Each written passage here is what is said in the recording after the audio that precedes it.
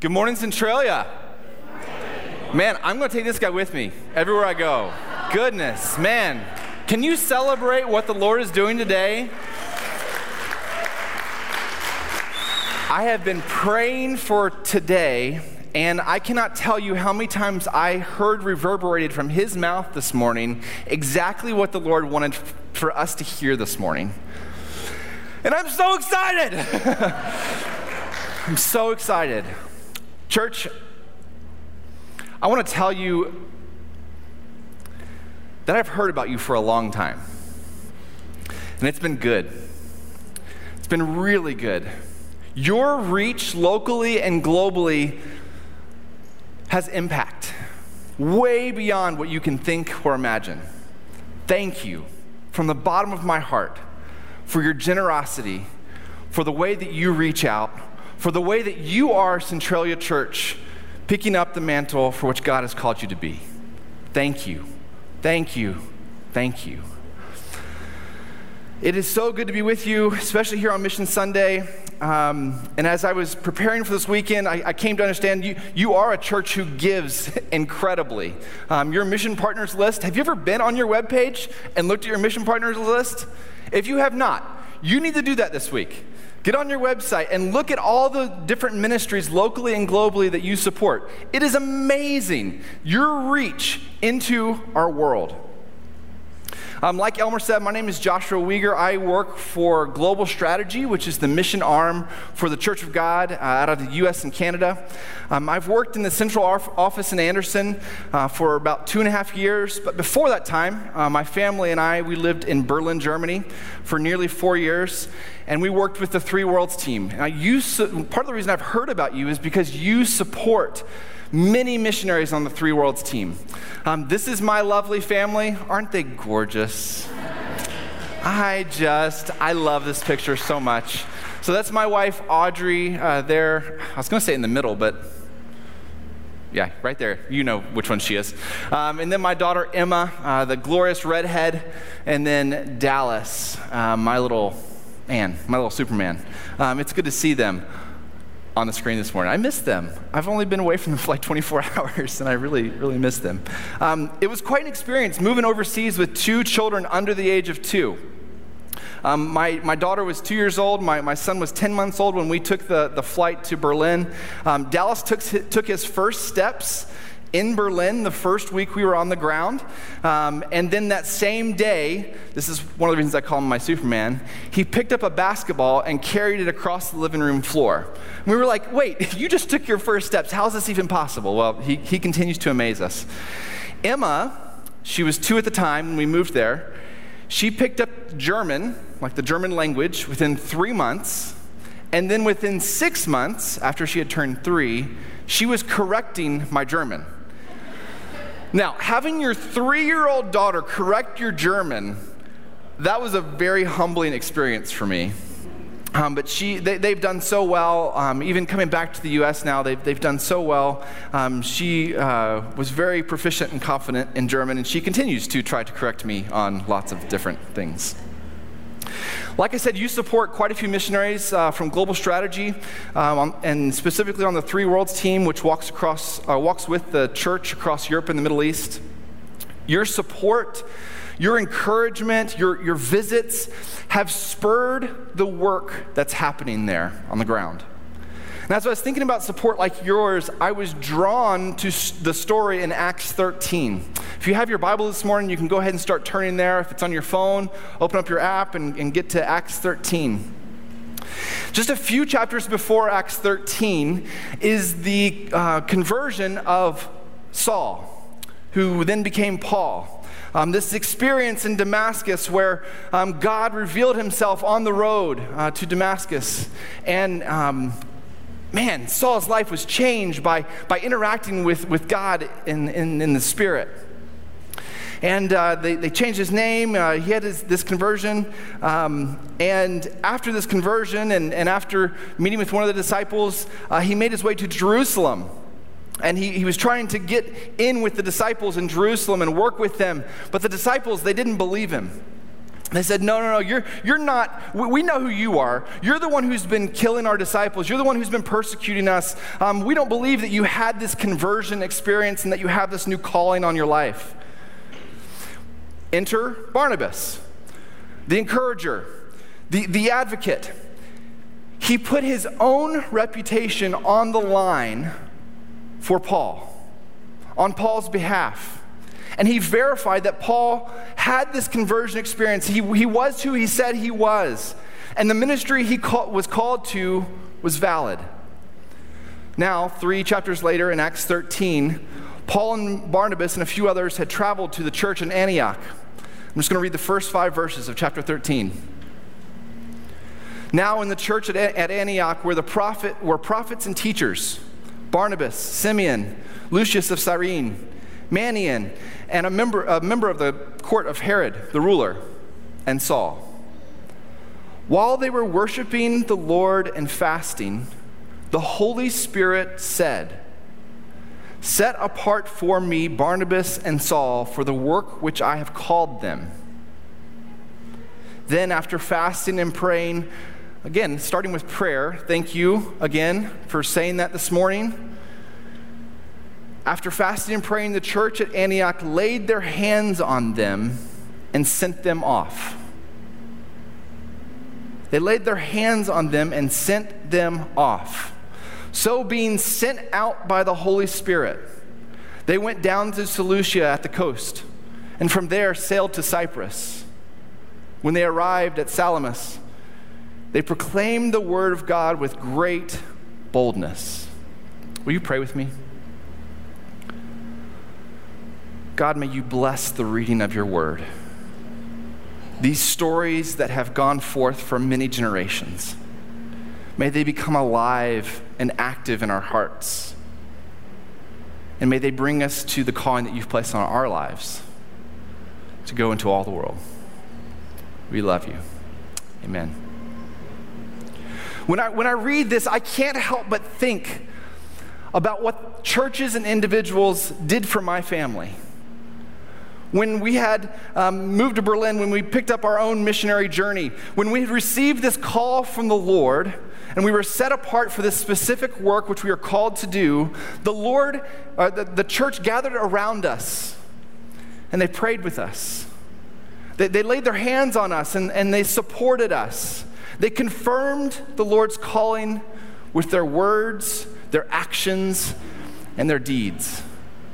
And it was that affirmation that we look back to time and time again and spurred us to join the work that God was already doing in Europe and the Middle East. As I dove into the story of Paul and Barnabas, I realized that this was only the first part of Paul's first missionary journey. If you look up here on the map, they started over here at the right, the yellow dot, the church in Antioch. And it was just the very beginning of this journey. They laid their hands on him and sent him out, and he went from Antioch to Syria, from Antioch to Cyprus, from Cyprus over to Lycia, from Lycia over to Galatia and down to Derbe. Think about the impact of that church's one moment of laying their hand on these called persons and sending them out. It was what spurred them on. Not only that, but the church in Antioch, after they sent Paul and Barnabas on their missionary journey, they continued to be the church that God had called them to be by the power of the Holy Spirit. You too, Centralia, you do this regularly. You have missionaries come and you say, we see the call of God on your life. We want to pray for you. We want to support you with our funds, with our relationship. We send you out. But church, don't forget, you have a calling to be the church here in this community. And I saw it on your website. To reach our community with the love of Jesus, raising up disciples who will impact our world. That's what I read. I think that's who you are. We at Global Strategy, we are focused on walking with the local church globally, pursuing the development of churches that are locally led and sustained, regionally connected, and missionally engaged. I want to tell you a little bit about who we are. If you'll go to the next slide. We are the international arm of the Church of God. Church of God Ministries out of the U.S. and Canada. We began in 1909 under the name of Missionary Board. We walk with churches of God in 88 countries around the world. Did you know you were part of a fellowship like that? In 88 countries around the world? We have 6 regions: Africa, Asia Pacific, Caribbean, Atlantic, Europe and the Middle East, Latin America, and in the United States. We have 62 missionaries that we have sent out, that we as a church in the U.S. and Canada have laid our hands on, commissioned, and sent out to join the work that God is doing in these places. We have over 73 international development projects in 38 countries. I want to show you a map of what those 88 countries look like around our world. Isn't that amazing that God is doing that good work in the Church of God? Amazing. Go ahead and turn one more slide. This is how the pie chart, just to give you a glimpse, this is the pie chart of what the Church of God looks like globally. If you notice, we are not the biggest pie piece in this chart here in the United States and Canada. In fact, in Africa, there are over 360,000 believers that attend Church of God congregations in 17 countries. In Asia, we have over 217,000 believers that attend 1,600 congregations in 24 countries. And as you can tell, the population of the Church of God globally is much larger than the population of the Church of God here in the U.S. and Canada. So what do we do? How do we walk with the local church globally? Well, we're focused on, again, the development of churches that are locally led and sustained, regionally connected, and missionally engaged. Locally led and sustained. We develop local leadership in these churches, in these countries around the world. We develop local sources of funding so that the church has a fighting chance for the future. They're not dependent on some other place giving them money, but they can start to develop funding sources of their own and continue the work that God has called them to do. In many countries where we're working, we've moved past first wave missions where we go in, send a missionary, and they take the gospel with them. Because what we've found is that in many of those countries, the gospel is there. It's really the parts of leadership development, training pastors, and providing infrastructure for the church to take that next step. And we do that in many of the countries where we serve. One of the missionary couples that you support are the Langfords. Have you ever seen their faces? I think they might have been here about a year ago. Zach, Audrey, Lola, and their new addition, Leo. They serve at the Birkenhead Church, which is this church building. This is an example of locally led and sustained that I'm talking about. When the Langfords went to the Birkenhead Church, which is right across the river from Liverpool in the United Kingdom, there was 8 persons who attended that congregation with an average age of 75. Did you catch that? 8 persons with an average age of 75. This is one of the roughest communities that we work in globally. They would literally, these 8 people would walk into the building, and after that 8th person came in the door, they would lock the gates of the property, lock the doors of the church, have church, unlock the doors of the church, walk out, shut the doors, open the gates, walk out, shut the gate, and be done for the week. There were neighbors living right next to the church that thought the church was closed for 10 years. Zach and Audrey, by invitation of the church leaders, came in and invited the church to a bigger story that God was calling them to. And because of your partnership and partnership of churches like you, now the Birkenhead Church, even though there's this global pandemic, something we're dealing with, I don't know. Even though there's this global pandemic, I want to tell you there are multiple groups of 20 to 40 persons who go and do ministry at this church every single week. Church, that's something to get excited about. And the average age of those persons is about 20 years old. Because we were able to walk alongside of what they're doing, the church has really been able to flourish and thrive and have new life. Zach and Audrey have had a very difficult 2 years. Because of the lockdowns that happened in the UK, they had to come back to the States, and they've dealt with some family tragedy with their parents, and they're just about to go back to the UK. But about a year ago, after they had been in the States for a couple months, the church leaders were calling them and texting them and emailing them and saying, hey, when can we meet again? What can we do while you're away? And I want to tell you that it was the local leaders of the church at Birkenhead that reopened the church. It wasn't Zach and Audrey. Zach and Audrey were providing support. Zach and Audrey were encouraging them along the way, but it was the local leaders and is the local leaders who are running the church in Birkenhead and giving it a fighting chance for the future, impacting their community with the gospel. Something to celebrate. You also support the Measles. I don't have a picture of them, but the Measles in Côte d'Ivoire.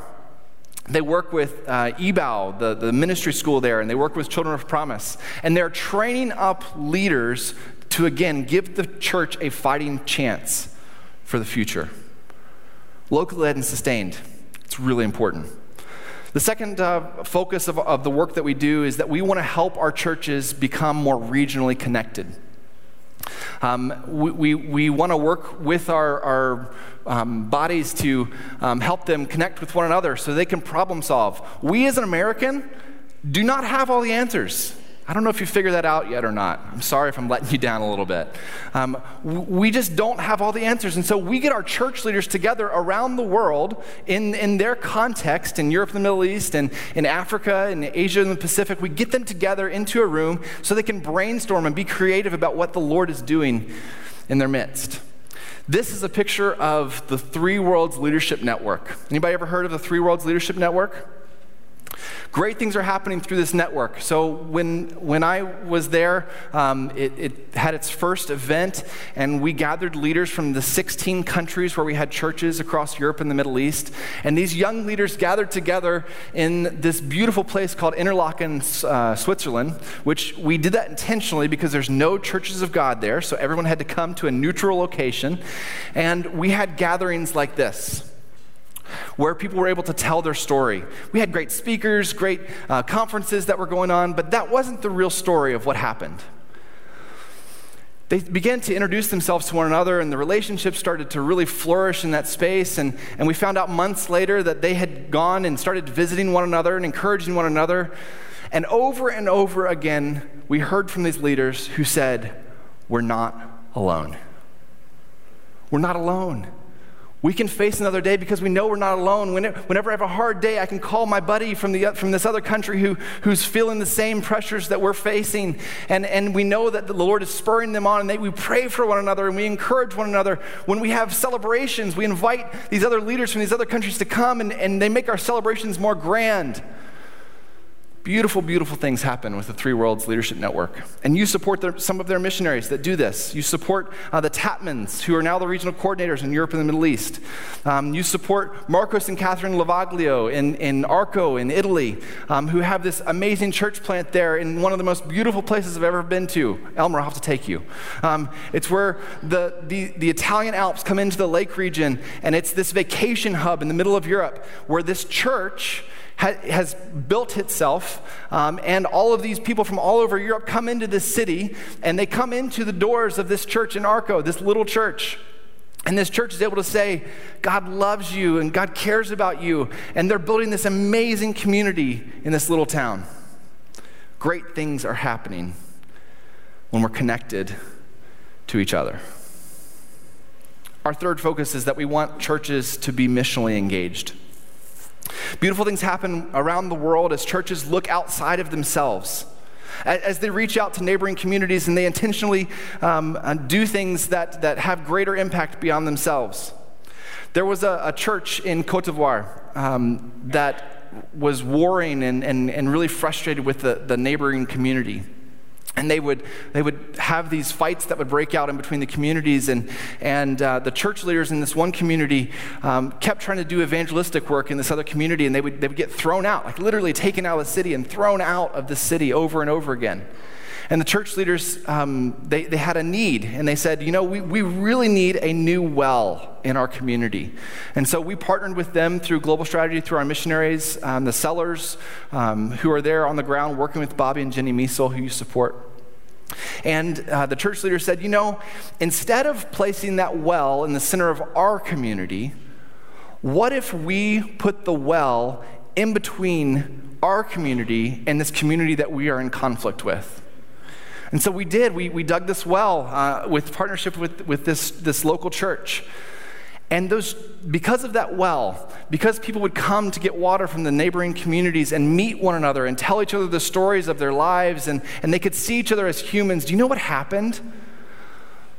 That community welcomed the church leaders of that other community to come over and start a new church in that community.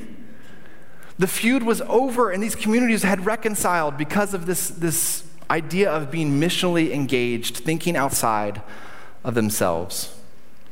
You support the Kims. The Kims do work in Budapest, and you saw Sophie and Dan and Christy from the video. Dan and Christy and Sophie have been in the States for the last couple months, and they'll be here until the end of December before they go back. Dan had a horrible knee injury when they were in Budapest in the middle of COVID. He was going to language class and slipped on a bus, and I'm not going to get into all the gory details, but it was bad. It was really, really bad. So they were coming back on an assignment to have some vacation time here in the States after being in lockdown for almost 2 years. And the doctor saw Dan, and they performed a new surgery, and they did rehab, and already his range of motion is beyond what they told him he could get to. Really great things happened with Dan. But the church in Budapest that Dan and Christy work with, they got to celebrate this last weekend. Next slide. They celebrated the baptism of everyone you see on the stage. I don't know about you, church, but I miss this. And I don't see this enough in our churches here in the U.S., where we're celebrating the baptisms of people who come to know Jesus as their Lord and Savior. Perhaps the story of the church in Hungary can be an encouragement to this church. Next slide. You support the De Franciscos, Carmen and Alejandro De Francisco, who's in the really cool Hawaiian shorts, maybe? I don't know, right there in the middle. And then all the way on the right are Nate and Stacy Tapman, who you also support. The De Franciscos went to Spain 2.5 years ago, 3 years ago, and they began this dream of planting churches in Spain. We had not previously had a Church of God congregation in Spain. They planted these 3 churches, and over the last 3 years, they've grown. This is their first baptism celebration for the Church of God in Spain. You know when it happened? Last week. Last week, church, the Lord is on the move. COVID's not going to stop it. Politics aren't going to stop it. Natural disasters aren't going to stop it. The Lord is on the move. And church, I'm here to tell you that you have a hand in this.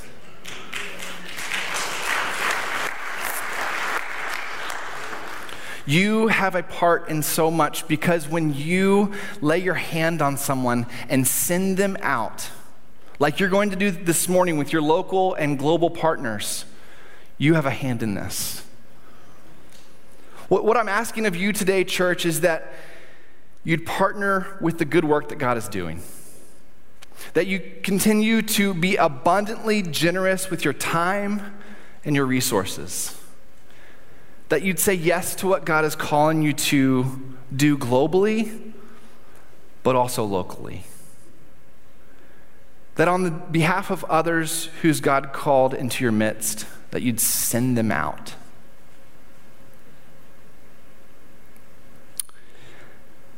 The Lord's doing something here. I sensed it when I came in the building. The Lord's doing something here, and if you will allow him, he will be generous in the way that he pours out his Spirit upon this place. As I'm driving into your church, I'm looking out and seeing all these houses of people who desperately need you. They desperately need to know the good news of the gospel which we've been given. Those words are living and active. Church, will you let the Lord use you in this community? Will you be open to what God has for you? Let us pray. God, thank you that you never give up on us. Thank you that as we were praying and singing this morning, that your grace is enough, that it redeems us from the sin in which we live. Lord, I proclaim life over this congregation, not death. I proclaim hope over this congregation, not fear. I proclaim that you have a vision of grandeur for this place, that you have prepared this space for new people to come into these walls and experience the message of the gospel in new ways, and that their lives would be changed. Father, even today, may we send out the missionaries which you've called. May we send out our own people to do the work that God has called them to do. You are enough for us. You're more than enough. So we say thank you for the good work you're doing here in Centralia, for the good work you're doing around the world. Thanks for letting us be a part. In your name, amen.